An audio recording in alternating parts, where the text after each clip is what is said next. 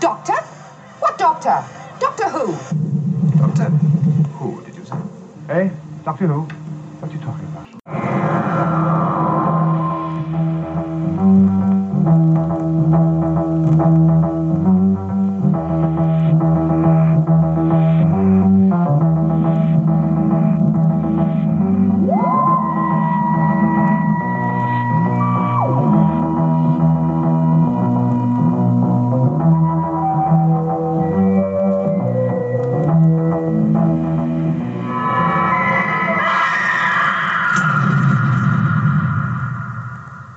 Is that all gibberish, or do you really know what you're talking about?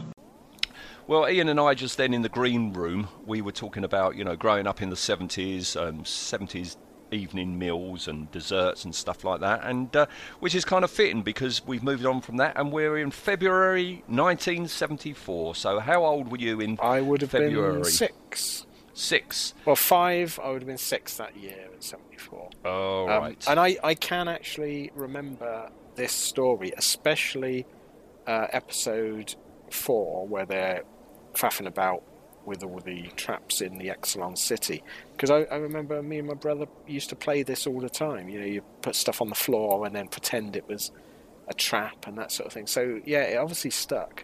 But, yeah, we probably were sat watching this on a Saturday evening, eating some of the junk food we were just discussing. Yeah. I've no memory of watching this in the 70s. Absolutely not. Do you remember any of season 11? No, it's very vague. I remember the end. I remember Planet of the Spiders, but nothing before. I wonder what was on ITV. I doubt if there was much. I mean, what was on in 74? It was too early for Charlie's Angels and things like that, wasn't it? When was Catweasel on that? Would they have? Oh, that's 71, 72. Oh, right. So it wasn't then. I mean, I've said before, my mum, had top trumps when it came to watching TV. If there was something on ITV, there's no way she would watch Doctor Who. You were probably watching, and missed all this great stuff, and you were watching dodgy ITV comedy show. Or Little House on the Prairie, some nonsense like that. Some dreary old rubbish. Yeah. Now, correct me if I'm wrong. Isn't Death to the Daleks the first? Is it the first video release or DVD release? The first VHS release was Revenge of the Cybermen. Right. The first DVD was the 5 Doctors. So why am I thinking about Death to the Daleks? I thought it was significant in some way. Don't think so. I think perhaps it was the first sell through. Because I remember that when they first started releasing the VHS, they were like 39 quid each. So perhaps this was the first sort of $9.99 one. Okay, could be. Maybe it was that. I've got a vague memory. Yeah, listener, if you know, can you let us know on Facebook? Because it was definitely it was early enough that it was one of the edited together stories on VHS. And I remember the cover for it. Maybe it was that. I don't know. Perhaps it was the first one you got. It could be. Yeah. February 1974 then. Let's go on with it. I must say, listener, sorry you're not going to get an audio clip here. Normally I'd put an audio clip here, and I wanted to put in the rubbish chanting of the Exillions. This has been a very busy week for me. I need to record this tonight and get it off to Matt tonight, because tomorrow we're off to Gunnersbury Park, where Mike Tucker's special effects, BBC special effects exhibition's on. Yeah. So normally, the day after is when I assemble the podcast and send it off. But I've got to do it all tonight because, we're off to see Marvin the Martian and Blake Seven and Doctor Who props up close tomorrow. So, excellent. Yeah, sorry, no audio clip, but I am saving you the god-awful chanting, aren't I? Well, I was going to say, if any listener that wants to replicate an audio clip, just get a comb, a piece of old-school toilet paper, the greaseproof stuff, and just go through it. It's terrible. Yeah, it's Carey Blyton again, isn't it? Yeah. The music. Did he ever do a good score? I should think not off the back of this. So, all right, we'll just get on with it. And we've got Terry Walsh in a quarry. Yeah, Terry Walsh straight away. in a Dorset quarry getting shot by an arrow quite graphically. Straight in. Yeah, it is quite graphic. I mean, as soon as you see Terry, you know the guy's going to die. Yeah. Because that was always, you knew it. Very atmospheric. I like these quarry shots. I don't know, do we know what quarry it was? In Dorset, but that's all I've got. Because it's a very nice looking quarry, very big, very weirdly sort of laid out for a quarry. But yeah, very atmospheric, lots of dry ice. Looks cold as anything. Yep. And he falls into a muddy puddle. Yes. With a arrow buried deep in him. And cut 30 seconds and he's dead. That's got to be a record, I think. Yeah. Isn't it? And then we're inside the TARDIS with the Doctor singing "Oh, I Do Like to Be Beside the Seaside." Yeah, John's got a nice brolly, hasn't he? Yeah. Sarah in a swimsuit. Yeah. Can't be bad. This is our second only trip in the TARDIS, isn't it? Yes, it is, yes. He's already promising her nice things and not delivering. Yeah. And, you know, I'm not a big, huge fan of this story, but it is worth it for all the groovy 70s beach clobber we see festooned around the TARDIS. Boy, that took me back to the 70s, all that tat. It is, it's so 70s.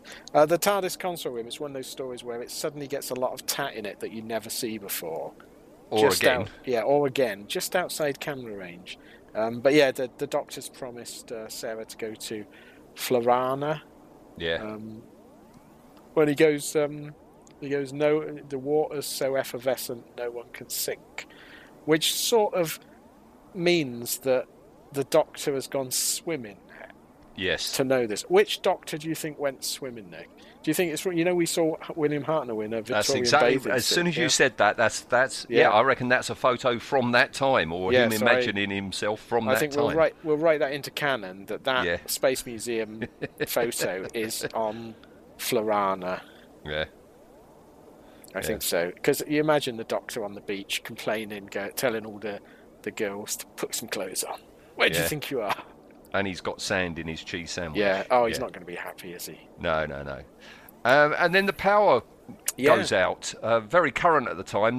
We were in the middle of the 3-day week at this time, weren't we? Yeah, we. I remember as a kid, you didn't know when the power would go off, and it wasn't just it went off blipped like we get now. It would go off for days. Yeah. You just didn't know. Yeah, 3-day week, rubbish not being collected. You know, jumpers for goalposts, that sort of thing. But yeah, very, very sort of, like you say, topical power drains.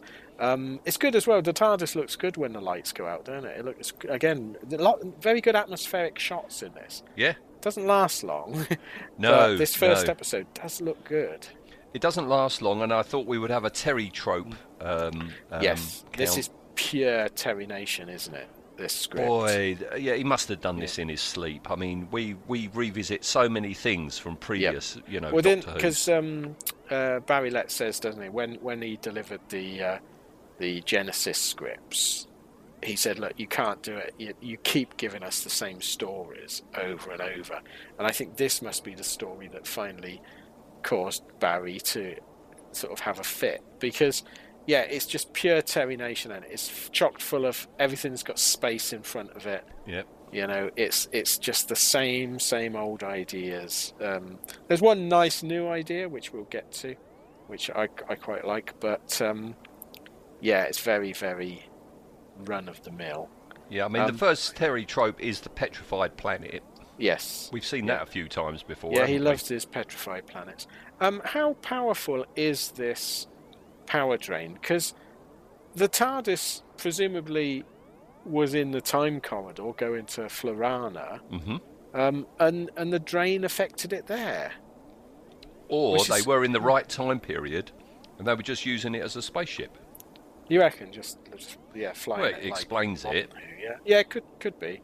But yeah, the Doctor lands, or the TARDIS has to land. I do like the little sequence. It's very sort of obvious humour, but I do like the thing where it's like, hasn't the TARDIS got a backup generator? Of course it has. How silly of me. And he puts it on, then it drains down again. Yeah. It's like, okay, I like Handy, that. he's got an oil lamp. Yeah, well, yeah, just in a cupboard in the console room that we've never seen before. It's like, I've got an oil lamp and I keep it full of oil. That's handy. Do you think he's still got it? Yeah, I reckon so. There's probably a Big Finish play about it. Yeah. There's probably a series of Big Finish plays about that oil lamp. So, but actually, didn't Sarah leave it outside? No. Yeah, she didn't drops spot it, doesn't that. she? Yeah. Oh, well. Well, she's attacked by an Exillion in the TARDIS, and the Doctor is outside, and they immediately split up. So you've got Sarah with an Exillion inside, and the Doctor being led away outside. I love this because the Doctor and Sarah goes outside, and Sarah complains that it's cold. So the Doctor goes, go and put some clothes on. She was meant to be in a bikini. Yeah, was she? In the script. Did she refuse? Yeah, I think so. Don't blame her.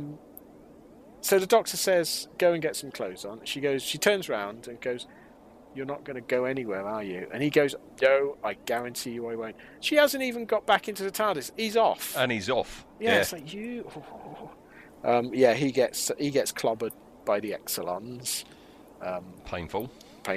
And then Sarah, she puts some clothes on, but doesn't realise that... or she goes outside and gets chased back in the TARDIS by an Exillion. But there's an Exillion in there, isn't there? Yeah. And we get this... Again, I think they were trying for some nice directorial touches, but that where she's hitting the camera with a tire iron and desperately trying not to hit the camera with a tire iron is not the most convincing of attack sequences. No. She goes out. She finds the city with a big light up on top. Yep. Well, she finds the Doctor's oil lamp, and it's covered in blood. Where's that blood come from? Well, it's not from him. No, because the Doctor's not bleeding at all when we see him. And he didn't hit an Exillion with it or anything. But yeah, she finds that and then wanders off and miraculously goes from being on film to being on video in a studio. Yeah. And we see the Exillion city for the first time. What do you think of the model? It's only a model. It looks like exactly what it's made from, isn't it? Polystyrene packing. I cannot believe in episode 4 we're meant to believe those guys climb all the way to the top of that and the Dalek can still see them, Yes. because that looks like a mile high. Yeah. And those blocks are far too big for a human to climb from one to the other. How did they get up to that top? No, it doesn't match. The model doesn't match what's down on the set at all. Because they keep going on as well, don't they? When everyone looks up at it, they go, how magnificent. It's one of the 700 wonders of the universe. It's amazing. Then we see the model, it's like, it's not that amazing. It's just, as you say, polystyrene, isn't it? I'm surprised it sort of got by, really, because it's not very detailed, and it's obviously... It's filmed in a way that it looks exactly like, we've all done it, haven't we? Got a load of polystyrene packing things and stuck them together to make a city for our Weetabix figures. And this is what it looks like. We do get an absolutely hilarious... I absolutely laughed out loud because the Doctor escapes from the Exillions with a bit of high karate. Hey! Knocking and flying. He loves it, doesn't he? He loves it. And then he sees a tripwire. So he digs around it, and then he throws a rock or something at the tripwire. And then a massive, 300-ton boulder that's perched on top of the nearest dune rolls down. How did they get that up there and set this all up to be triggered by a small bit of string? I like the idea they take string with them, in a spaceship. I can imagine, given what we see of these space marines... I can imagine that their spaceship is held together with string. Yeah. It's a very British thing, isn't it? Yeah, this is the Marine Space Corps, isn't it? Yes. It's not Aliens, is it? Can you imagine these guys in Aliens? They wouldn't last 2 seconds, And it's sad, really, because the Doctor meets these people, and the sad thing is they're portrayed by BBC stock actors, but in a way as if they're just doing The Good Life or something. Yeah. I don't think they're aware they're in a science fiction drama. No, I don't think they are. And they're meant to be these hardy space marines that have been sent out. And they're talking like they're discussing, the boss is coming for dinner. What are we going to do? The only one, John Abernere is there. He's always okay, but his wig is awful. I like. I can't remember. Is it Railton or the common Captain guy? Railton? No, the common guy. You know the. You've got Galloway. Galloway. He was in Quatermass, wasn't he? Yes. Yeah. I quite like him because he's at least putting a bit of effort in. But no, the younger fella who's who holds the bow and arrow like he's never seen a bow and arrow before. He's just embarrassing, I think. Yeah, but on the other end, you have got Jill Tarrant. Oh, she is lovely, yeah. Yeah, she is lovely. And Tarrant, of course, another Terry trope. That name, Tarrant. He loves that name, doesn't he? To the list. He's not one for changing his mind, is he? No. Terry Nation, when he's thought of something. Yeah, he loves Tarrant. Is there a Tarrant in every... I think there probably is. I bet even if you don't hear it on screen, I bet in the script, every one of his scripts has got a Tarrant in it. Yeah, and Terrence Dix changes it each time. And another sort of interesting Blake 7 connection, of course, is their badge is the Federation symbol on its side. It is. It absolutely 100% is. Several years before Blake 7. So I think Terry probably saw that and went, "Oh, I'm going to put that in my stolen ideas pot." Yeah. If Blake 7 and Doctor Who are a shared universe, right? Who is Jill Tarrant related to? Del Tarrant or Tarrant from the first Dev Tarrant? I reckon she's Del Tarrant's sister. Yeah. She's too nice to be Dev Tarrant. Yeah, she's not Dev Tarrant. Relation. She's not Sneaky Pants. They all look far too clean as well. Yeah. They're all wearing lovely polyester. You don't believe for one second they'd be marooned on this planet? Yeah, because they tell the Doctor, don't they? We've been here and we've suffered so much. And it's like, no, you haven't. Correct me if I'm wrong. We never see their spaceship, do we? We never do. No. No. Budget didn't stretch. I mean, we see the Dalek one, and that's just like a hubcap. It's awful. Not it's good. Terrible. He learns from them about the hidden city. Only the priests are allowed to go to this hidden city. Yes. Hidden city that's bright white with a bloody great beacon on top. And Sarah's already there, isn't she? Yeah, they evidently the Exillions kill anyone that looks on the city, and yet all of these people look on the city, and the Exillions don't kill them. So I don't know what they're playing at there, but yeah, Sarah's in the city. I mean, it's got a flashing beacon on. You're going to look, aren't you? Yeah. And it's got that weird sort of gong noise when it flashes. Yeah, I quite like that. Yeah, I don't mind that. The outside of the city as well is on one wall there's symbols, and they're one space away from the Dune logo from the Villeneuve version. Oh right, I spotted that. Oh, does you? They're after Perineum, aren't they? Yes, they are, because there's a space plague. Terry trope. Space plague. Down. Yeah. Do you know what a Perineum is? I don't think so. I don't know. It's a real life word. Oh, Terry didn't make it up. I don't know where he got it from.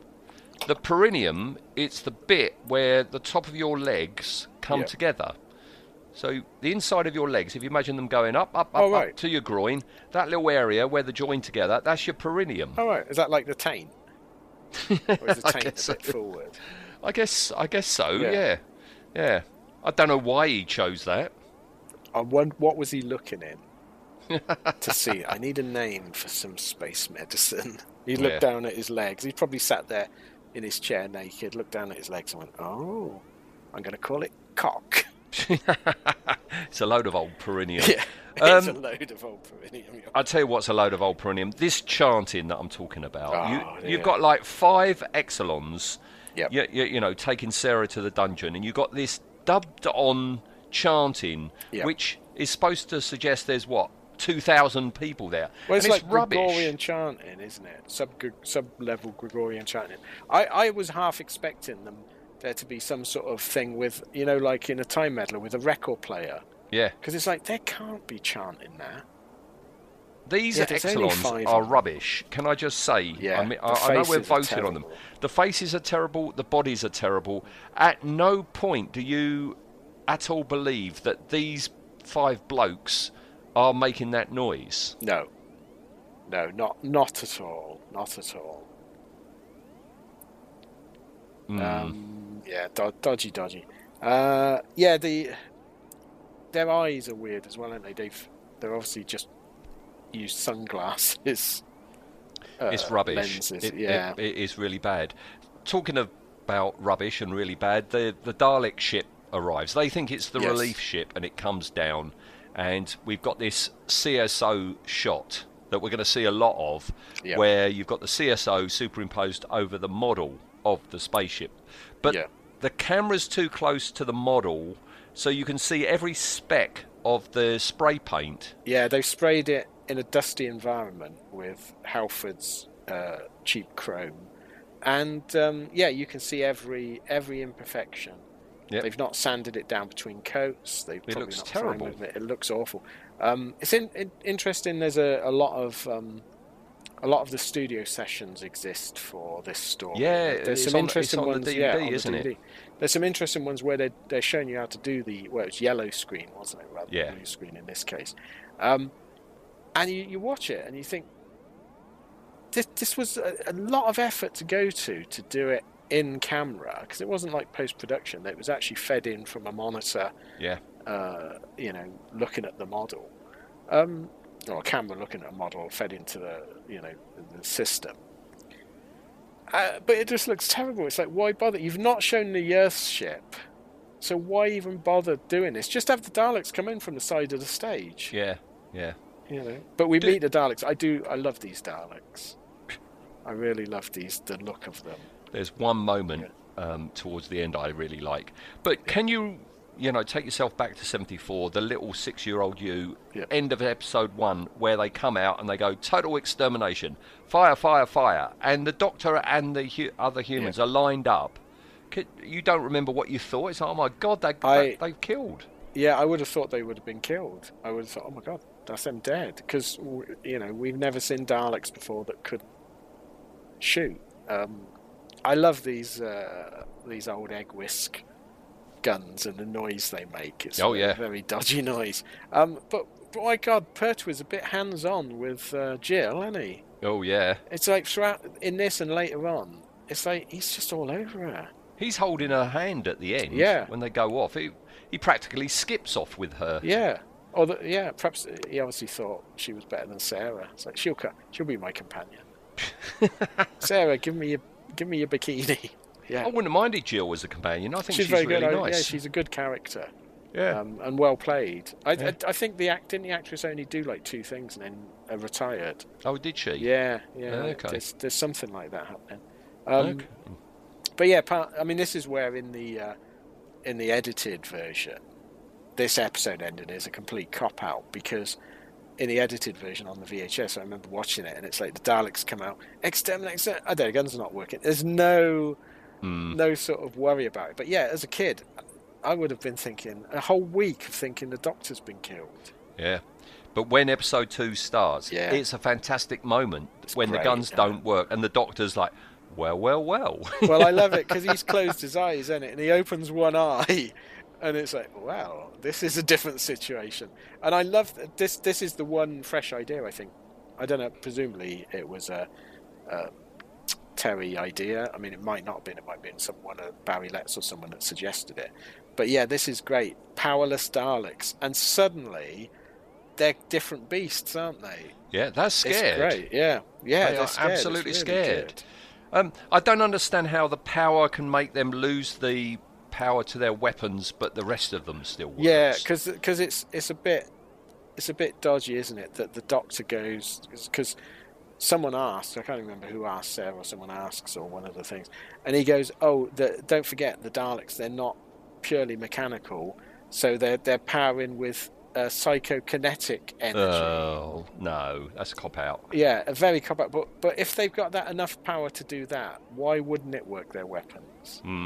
I mean, I'm glad it doesn't, because it means we get later on machine gun Daleks. They should have just left them on. It's so brilliant, such a good idea. But I also love the fact that we're back to the sneaky Daleks talking amongst themselves, planning. Yeah. I mean, they're stupid because they basically say we'll cooperate with the humans. As soon as we have our power back, we'll exterminate them within 2 feet of the Yes. humans. Yeah, they go, we will confer. Yeah. Go off. Yeah. It's brilliant. It's like, do the Daleks think they're whispering? Yeah. There's doctors watching them going, what? So at that point, that's when the Exillions attack. Railton is shot in the back. Yes. As they're ambushed, and one Dalek is destroyed, and they've caught Commander Stewart. Yes. And it's Stewart who tells them to give up. Yeah, who dug this quite obviously square trench that they shelter in? I don't know. But yeah, one Dalek, weirdly, even though it knows it's got no weaponry, decides to go off and try and kill the Exillions, and blows up by being gently tapped with sticks. Yes.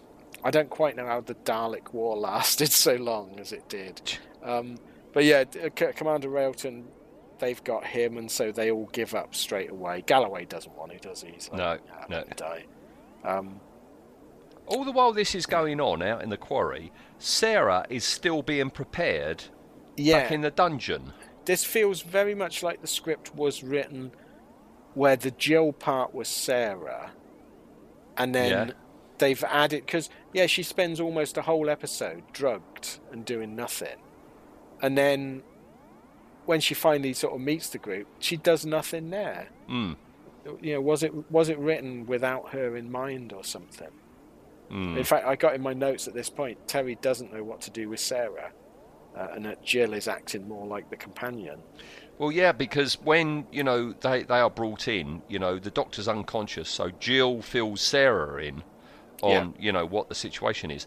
In the script, right, Jill is described as an Israeli girl soldier type, not dolly, but sexy, though a little butch. Bit of Terry's Terry's fetishes coming out there. Yes. Not dolly, but sexy, though a little butch. Yeah. dear.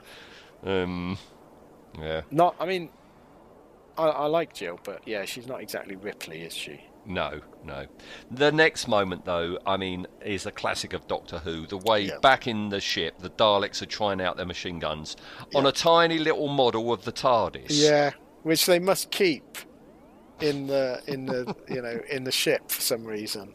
Do you think all Dalek ships have got target practice of the TARDIS? I reckon so. Yeah, it's like hone your skills by destroying the TARDIS. It's brilliant. I love it. It is really good. It's a good sequence. And I love these machine guns. They look great. They sound great. They were working machine guns, whether they actually... The guys were firing, I presume, caps or something like that. And, of course, this ended up in Star Wars, didn't it, this gun? Yeah, absolutely. Yeah. I've got more on that towards the end. But, of course, they're real-life machine guns because, the sound vibration vibrates the microphones, so you get the distortion across the picture. Yeah, you got whenever the BBC cameras couldn't handle like loud noises like that, could they? So, whenever you had machine guns firing, the picture would start to break up, and this is the same. So it's not overdubbed on. Yeah, this is someone banging away inside the Dalek. It's the real deal, and I love the way they go outside to try them, and you got two Exillions with their bows and arrows. Yeah, and who just go mown down. Yeah, and I like it. The Daleks go moderately effective. Yeah, well, it's better than your normal gun. It was quicker. Yeah, they should have just equipped all Daleks from now on. Yep, they should do. The Daleks have made a. Oh no, they rescue the other Daleks, don't they, first? But we get some talking Exillions, and they're doing the DP Gumby Monty Python. It's terrible. Yeah, yeah. And episode 2 ends with Sarah meeting, Bilal, the albino Exillion, and the Doctor meeting. Well, it's the Martian spy device from War of the Worlds, isn't it? Yeah, totally. It looks quite good. I mean, it's a weird episode ending. Yeah, Bilal. I remember him as a kid. I love this character. Did you? Yeah, because we had the Weetabix card. Oh, of course. Bilal. Yes. And I thought this character. I love these sort of sympathetic aliens. As a kid, I remember him completely from this. The other question I got is, so they say that they were going to put Sarah down the passageway to kill her. Yeah. And Galloway says that the Exillions say anyone that goes down there, it's a death sentence. No one goes down there. You're not allowed to. But when they go down there, it's full of candles that are lit. Who lit all the candles? And keeps them going. Yeah. Yeah. This War of the Worlds spy camera thing is meant to strike like a cobra. Yes. Doesn't really, does it? No, it strikes like a vacuum cleaner hose and a heavy head on wires operated from some guys above the scenery. But yeah, it's almost like a cobra. I love the fact that the Daleks turn up and Bilal and all the others, they decide to hide behind a tiny boulder. Yeah. Again, Daleks, no peripheral vision. What's wrong with them? I think Bilal would work. If I listen to the audio of this, it would work because I like his voice. I like the gentleness of him. But that suit, it's so cheaply latex. You can see it's nothing else than what it is. It's just a rubber suit. Rather poor. Why is he wandering about in a nudie though? Yeah, that's a good point. The other Exillions have got cloaks on and stuff like this. So they must have a concept of clothing, which means Bilal is a bit of an exhibitionist. He's a streaker. Streakers were big in 74. Yeah, that's a good point. I hadn't thought about that. Yeah. It's like the whole Daffy Duck thing. He only wears a little jacket, but when he gets out the shower, he's got a towel round him. Well, I bought some Super 8 films the other day, and one of them was a Donald Duck against Chip and Dale. So I sat watching it, and at one point, Chip and Dale steal Donald's shirt off his back, and he covers his genitals. It's like, your shirt wasn't covering your genitals. Do you think were happily? He might have thought it did. Perhaps he did. Yeah, it could be. Do you think he realised at that point? He goes, I've been flashing everywhere. No wonder Minnie doesn't talk to me. Because weirdly, Minnie wears pants. She wears a dress, Minnie. Yeah. But Mickey Donald wears doesn't. shorts. Yeah. But Donald, tackle out. What's going on? Yeah. He's and also, part Exillion. Ducks have got a corkscrew penis, haven't they? So one of the most rapiest of animals, evidently, ducks. Yes. So perhaps that's why he doesn't have trousers. Anyway, back to the plot. Yeah, the cobra thing versus the Dalek. I like this. I like the sound effect of the cobra head thing. And Pertwee sells it, doesn't it, with his hit, a palpable hit. Yeah, he does this sort of stuff so well. Then we get an outside shot because the Daleks have decided, in true Terry fashion, to set up a mining operation. Never seen that before, have we? Never seen that before. I was shocked. Daleks mining? Ooh. Never. But we get presumably a crane shot or up on a hill shot of the quarry, and it's massive. It is. Big old quarry. And I'm sure that little pond thing, that they didn't make that for the production. They just found that, the thing the cobra's going to come out of. I think that was all. That's just rainwater filling up a bit of clay. Yeah, it could well be. Yeah, I mean, it's probably not safe to be in. Did you play in quarries when you were little? No, we didn't really have quarries around us. In Oxford. Did you? Did you? I was always playing in quarries. Yeah, really? Because where we when I was like 5, we moved to a big old place now, and it was massive house production, much like now, and they were scooping the sand out of the ground right nearby, and you could go down there. It was before health and safety and everything, and we were always down in this down in the sand pits, and they were as tall as houses, sand dunes as tall as houses. You climbed up one side, you rolled down the other side. How many kids just end up getting killed in quarries, do you reckon? Well, a few have been killed because what they did, once the houses were all built, they filled them up with water and they've become lakes. But the problem is, because they have old quarries, you've got sheer drops and people don't realise. They jump in and then it's a sheer drop, so the water is incredibly cold. And, quite a few people have been killed in them near where I grew up. That's why we had Donald Pleasance warn us all. Yes. About the dangers of standing. Of water. Yes. The Daleks in this are very repetitive, aren't they? Mm-hmm. Very, very repetitive. Keep saying the same thing over and over and over and over again. Boy, don't they? Yeah. And they're also, I have to say, I do like this design, but I have to say, these machines are so tatty. Yeah. Well, they are from the 60s, aren't they? Yeah. They've had a repaint. Yeah, repaint after repaint. Yeah, no one really cares about them. What? I was going to ask this later, but let's ask it now because we're talking Dalek. Is the Dalek that's got orange lights on his dome, is he the boss? I presume so. Because one's got orange lights and all the others have got clear. Yeah. He doesn't seem to be in charge. Yeah, or the scrapyard only had, orange indicators. They were they Ford Anglia or something like that? I think it was Anglia's, wasn't it? Yeah. Yeah. We learned from Bilal that Exillions were the supreme beings in the universe. Yeah, like before any other race, the Exillions were there first and lorded over everyone, travelled through space. I think he's telling porkies, don't you?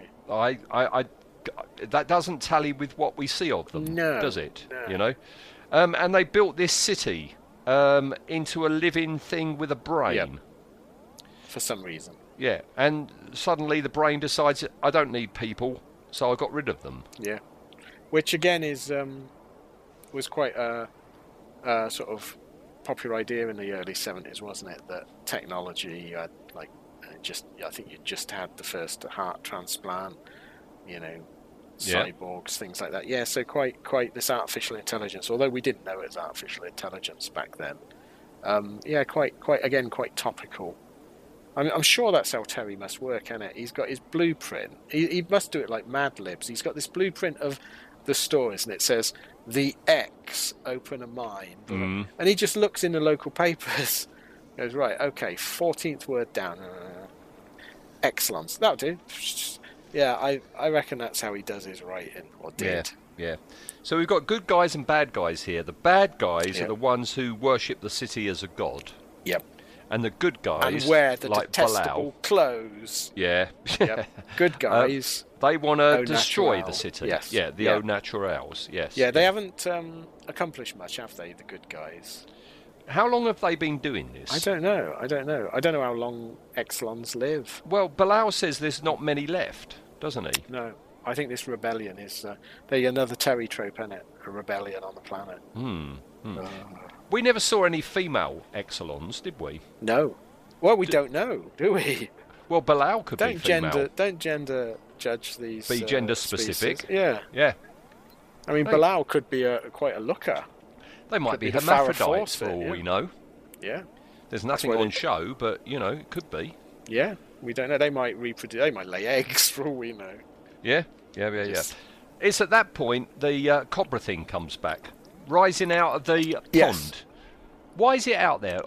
I take it that's one of the antibodies, isn't it? It's one of the city's defence mechanisms. My guess is that we're meant to believe that this city is like got tendrils going all through the planet. Okay. And it's like, and it's popped out Yeah. at the bottom of this pond. Yes. Okay. Dripping. Boy, you like can see it's that's slightly hollow. Well, here's the dilemma, isn't it? I mean, you either have it hollow to make it light, in which case it's going to fill up with water and therefore it's going to be incredibly heavy as you pull it out of the pond, or you have it solid, in which case it's heavy. Yeah. I don't know which would have been better, but it looks terrible. And there's all the Exillions start to come out, but there's one Exillion that just stands there and then turns round. Yeah. So they deserve to die. While that's going on, Bilal and the Doctor have got to the city. Yes. With these markings, which and the Doctor says he's seen in Peru. Yeah, which again, Von Daniken, when was he? He was 74, wasn't he? It's all around that time. Yeah. Chariots of the Gods and all that sort of bollocks. But yeah, the Doctor says this is identical to I've seen these markings on a temple in Peru. Have you? Don't think so. That means the Exillions have been to Earth. Yes. Can't I do believe like it. Yeah, well, and then for some reason they put up a city in Peru.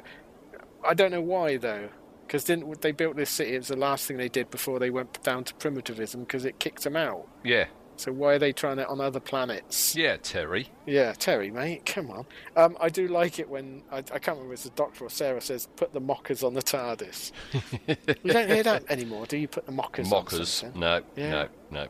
He's impressed by this polystyrene city, isn't he? You know, Yes. it's one of the 700 wonders of the universe. Yeah. I think 598 is Brian Blessed's beard, so that will give you some idea of the scope of this. And then the Doctor and Belial decide to they're going to go into the city, and the Doctor gives the others stuff to do. And again, Pertwee, he's very hands-on with Jill and Sarah in this scene. Yeah. Very touchy-feely. Yeah. Dodgy. It was the 70s, wasn't it? So they go into the city. Yes. Well, they got to go past this very complicated lock mechanism, which isn't at all. No. This thing of just pressing the symbol that doesn't repeat somewhere else. That's where episode 3 was meant to have finished. Oh, right. Okay. But did it underrun or something? It was underrunning. So that's where it was meant to finish. Where it finishes with the the pattern on the floor was meant to be further on into right. Episode 4. The fact that Bilal's guys haven't been able to get past the city's defences, when the city's defences seem to consist of that simple puzzle outside. Yeah. And then he goes in, and there's a maze. So it's like... Which you follow with your finger. Yeah, the city's defences are basically less secure than an activity book designed for 5-year-olds. Which raises the question, how thick were those bodies, the skeletons that are lying around, that they couldn't solve that maze? Yeah, just they went, this is beyond us. Should we sit down and die? Yeah. Yeah. Yeah. Everyone dies sitting up as well. Also, the other question: how did the Daleks? They haven't got fingers. How do they do that? Yeah, I was thinking that. Yeah, and of course now it becomes the chase, doesn't it? Because that they're on the run, followed by the Daleks who are catching them up. And I don't. Well, presumably, if some of this was filmed in the episode 3 block, that explains. Because unfortunately, in all these sequences, Bilal has got a massive tear up his arse. Yeah. You can see right through. I was like, perhaps this is meant to be closed. Perhaps this isn't skin. Oh, yeah. Could be. Think about that, yeah. So, that's how episode 3 ends. Yeah, the Doctor going, stop, don't move. There's a floor pattern. Yeah. And it's another test, he says, as episode 4 starts. And Venusian hopscotch. Yes. So not only do you have Venusian judo or karate, now the Venusians do hopscotch, do they? And he has a Venusian lullaby. Yeah. Yep. And the Venusians, didn't they play table tennis or something? The Doctor spent a lot of time on Venus. Yeah. Yeah, very dodgy. Did you know that the guy that played Bilal is still alive? He's 103. No. Yeah, still alive. Someone that small is still alive? Yep. Wow. Outlasted them all. 103? 103 years, yeah. Good Lord. Well done, Bilal. Yeah, well done, Bilal. The Doctor, they go over this very 5 Doctors type. Oh, yeah. You can see Anthony Ainley skipping over that, can't you? Skipping over it like an idiot. Skipper. And then after they get across it, and the Doctor does Pertwee does another one of those very, very earnest sort of acting bits where Bilal can't quite get across, and he says, "Give me a hand, man." It's like, well done, John, but it's a bit cringy. And then he tosses a coin to show how dangerous it is, and he says 5 piastres. I don't know what piastre is. No, do you think he was meant to say peseta? I think so. Mispronounced because I stopped, rewound it, and put the subtitles on. That makes no sense. I looked at I was thinking, oh, okay, that sounds Spanish. And it was like, oh, no, that's peseta. Yeah, there's no coin called a piastre. So it's either an alien coin or Pertwee. Or he's done a bit of a Hartnell. Cobbled it. Yeah, he's done a heart. He's pulled a Billy. Yeah. I love the fact that when the Daleks go across. Yeah. Because you're watching it, it's like, how are the Daleks going to hopscotch across this? He doesn't. He trundles across it. He gets 7,000 volts. Yeah. And the other one, in reaction, just machine guns the floor. Yeah, I love it. I like because the first one, he's like 7,000 volts. He goes, my circuitry is, or my electronic defences have burnt out, but I'm all right. And the other one's like, yeah, I'm just going to shoot it. Yeah. Love it. That's true Dalek, that is, isn't it? That is very Dalek. Yeah, very Dalek. So, next room is an empty room, and Bilal sees a flashing light and turns on the Doctor with a machine gun. Yes. Who saves himself with a sonic screwdriver somehow. Yeah, it's the flashing light hypnotises Bilal to kill the Doctor, but the Doctor, using a sonic screwdriver, which isn't visual, strange, pulls him out of it. And again, I think the Doctor and Bilal's relationship is quite touching, isn't it? It's you get the feeling that these actors seem to enjoy each other's company. They get on well. We missed. Did we miss the thing where the Sarah and Jill come up with the plan? They're going to replace the perineum with sand. Yes, that's one place you don't want to get sand, though, isn't it? Is right up your perineum. Up your perineum. Could have been a carry-on film, couldn't it? Yeah, and they've got to get ready to go. Sarah says you've got to get ready to go. All right. Yes. The Doctor manages to get the door open just as the Daleks come in the other side.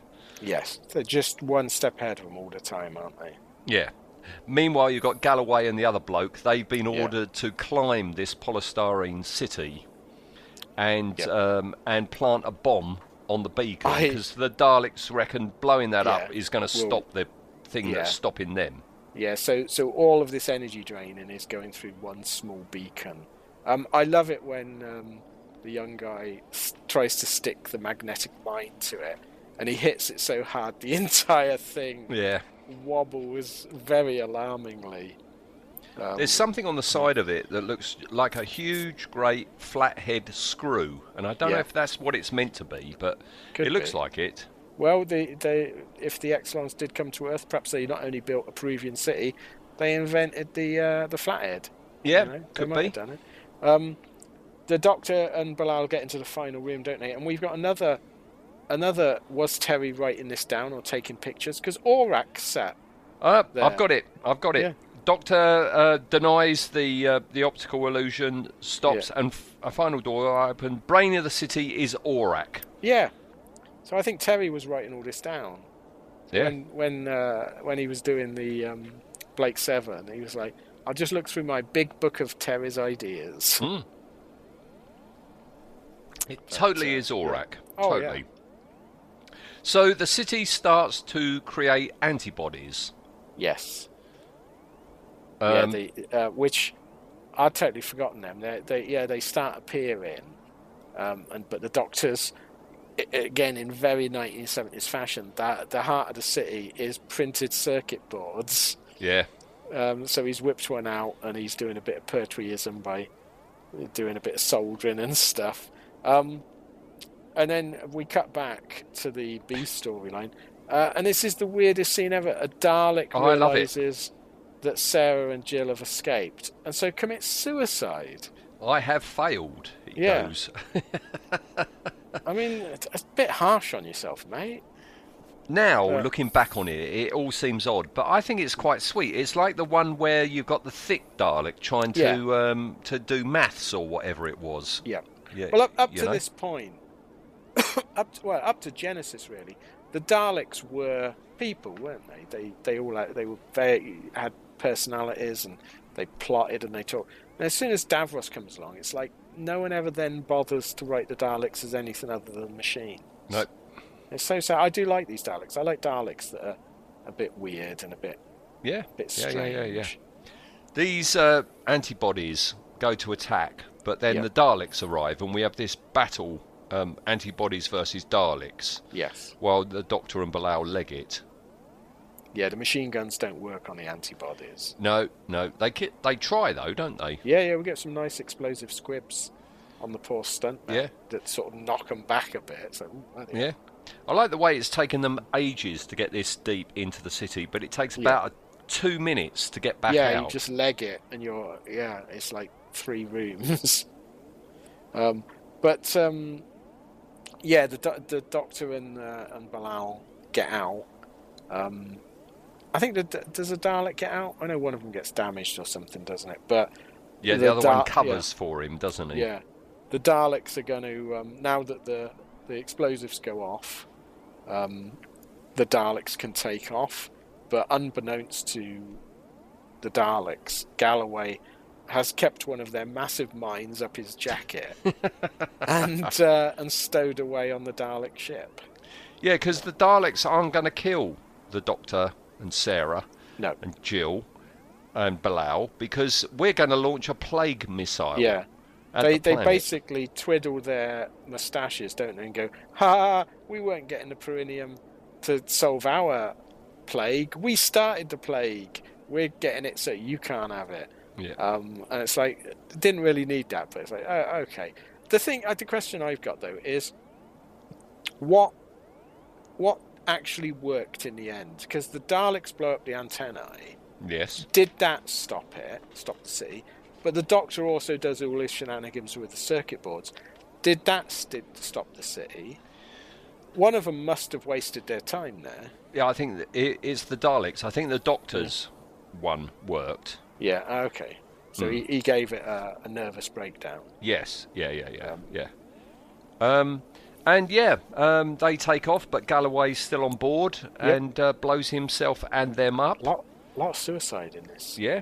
This story. And the city crumbles, and it's patently obvious that polystyrene city is being heated up with a heat gun, and then the whole thing's sped up.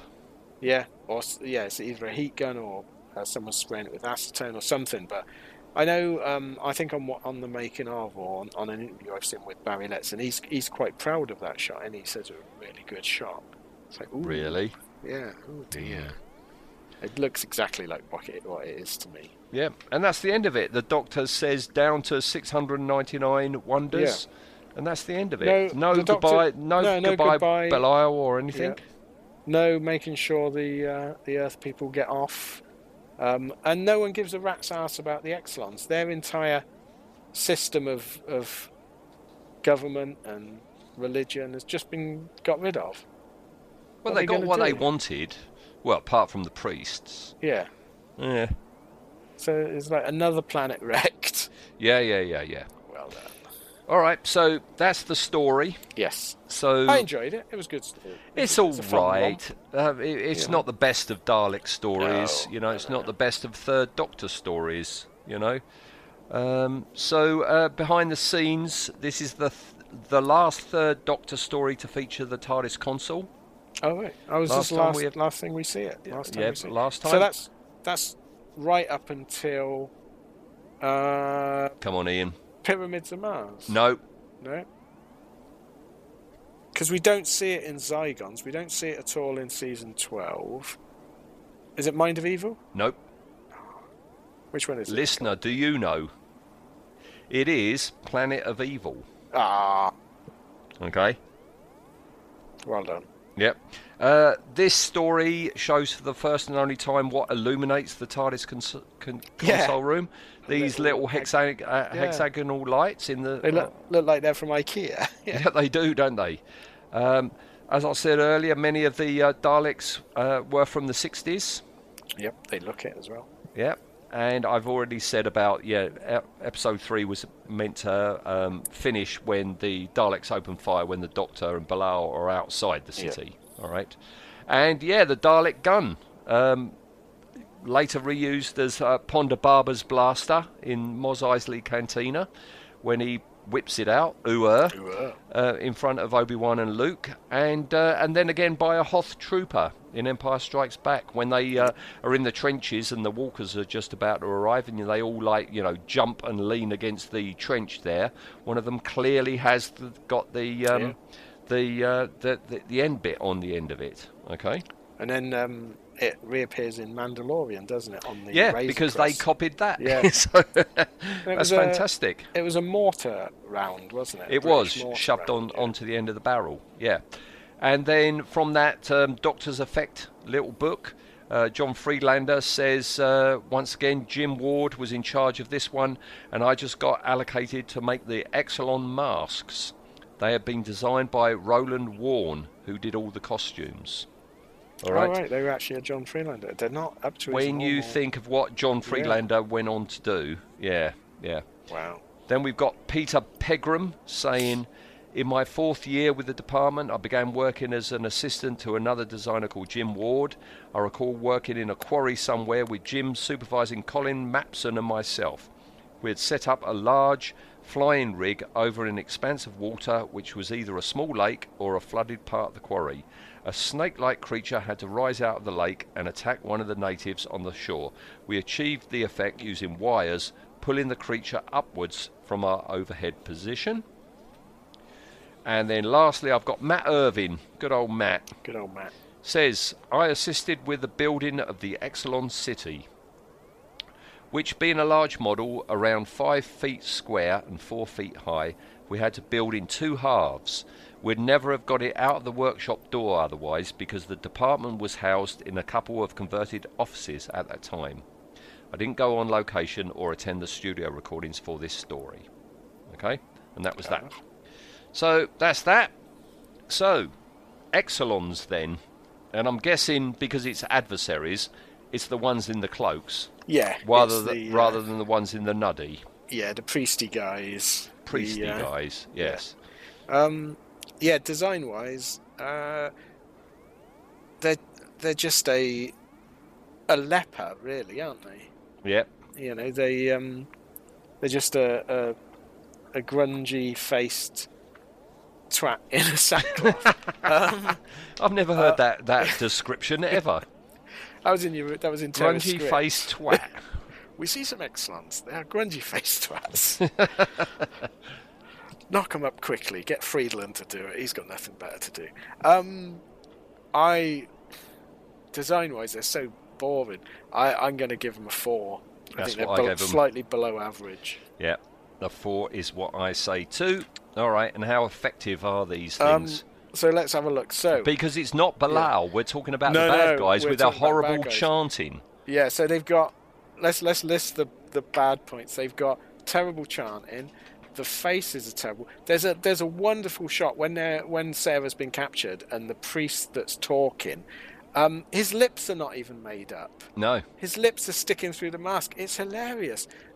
Their eyes are terrible. The masks, I don't know what they were meant to be, but they look like they were like failed Ogron masks or something. They look like inside out or something wrong with them. They talk like DP Gumby. They're thick as bricks. 2. 2? Yeah. I gave them a 1. Yeah, no, I'm going to join you with that 1. All right, a 1. Yeah. Okay, so that's a 1. So that's a final of 2.5. Yeah, I remember Bilal. I don't remember the Exillions when I was a kid. That should tell you everything. Okay, all right, well, 2.5 puts them in the caravan of Ratcliffe. Oh, God. Yeah. Captain Rack. Oh, okay. Yeah, Billy Clanton. We've been harsh on Billy. Yeah, he might need to move. Yeah, the Krilltanes. Oh, right, yeah, the K9 ones, wasn't it? Yeah, and Leandro. Oh, the lion. Oh, that's a shit caravan, isn't it? Poor Billy. I wouldn't want to go there. Poor Billy got in there purely by deem of that he was just a human cowboy. Oh. Yeah. Maybe we should have a human caravan park. We should take the humans out and put them all in one caravan. But isn't that speciesist, though? Yeah, well, no one said I wasn't. You know? All right, that's it then. That's us done. Yes, it was all right. It was okay. It was okay. It wouldn't be one if you thought I fancy a Dalek story. Never would I put this on. No. There's too many others. Yeah, I think I'd rather watch Destiny than this because at least Destiny's got some good points. Yeah. Bits. But it's not Destiny we're talking about next time. No, it's your choice, isn't it? It's my choice, and it's not that. All right. You will get this clue immediately. All right, because next time. I don't know. I've been batting very badly recently. Nah, you're going to get it. You're going to get it. Next time we're going off to Camp David. Camp David. Okay, let me think. Oh, I thought you'd get this immediately. I mean, I want to say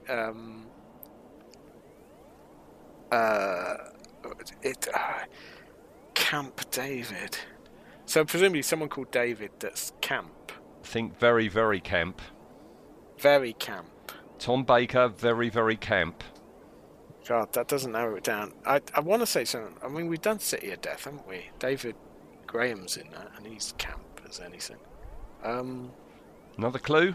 Go on, give us another clue. Tom Baker, John Carpenter's The Thing. Oh, is this the Crinoids? Seeds of Seeds Doom. of Doom. Yeah. Wow. Yeah. Oh God. Yeah. Jonathan Chase. No, what's his name? Not Jonathan Chase. What's his name? Oh, I've forgotten. But it's can't Camp remember, David. Yeah. God, he's camp. Yeah. It's high time we had a bit of high camp. And Yes. boy, don't we have high camp in Seeds of Doom. He is incredibly camp. Plus, Yes. we've got Boise Oh yeah, that's true. Boise out of character as a heavy. villain. Yeah. Yeah, it's a good story. This is one of fandom's sort of better rated ones, isn't it? Yeah, yeah. Very The Thing. All right. I mean, it would have been The Thing from Another World, and Yeah. Who Goes There, rather than John Carpenter's Thing. Yeah. And I seem to remember that it has a collection of some of the most appalling comb-overs in Doctor Who history. And we get a definitive shot of the Doctors, for some reason, is wearing golfing shoes. Yes. Yeah. There's Yeah, that as well. Good. 6-parter, though. Oh, long one. Is it 6? Oh, bloody hell. 6-parters, yeah. And we're recording a day later than normal. Okay. Yes. All right. I've got to pull my proverbial out. Yeah. All right. Okay. So, Hopefully yeah, it'll be Seeds all of right, yeah. Doom. Seeds Okay. of Doom. Good stuff. I'm looking forward to it because it's a rollicking adventure with Yes, it old is. Tom on great form, as I remember. Yes. He crashes through a skylight at one point, doesn't he? It's you can tell it's the guy that did the Avengers, isn't it? That did the script. Brian what's his- Clemens. Brian Clemens, yeah. Is it? I think so. Or it's someone to do with the Avengers that wrote the script, because they wrote it basically as the Avengers. Oh, okay. Yeah. Okay. Well, I'll look into that as well as watch it. Good stuff. All right. I'll have to get onto that and try and watch it quickly. All right. Okay, Nice listener. Okay, Ian. Right. See you next time. Thanks, Ian. Right. Right. Bye. Bye. Bye. Bye.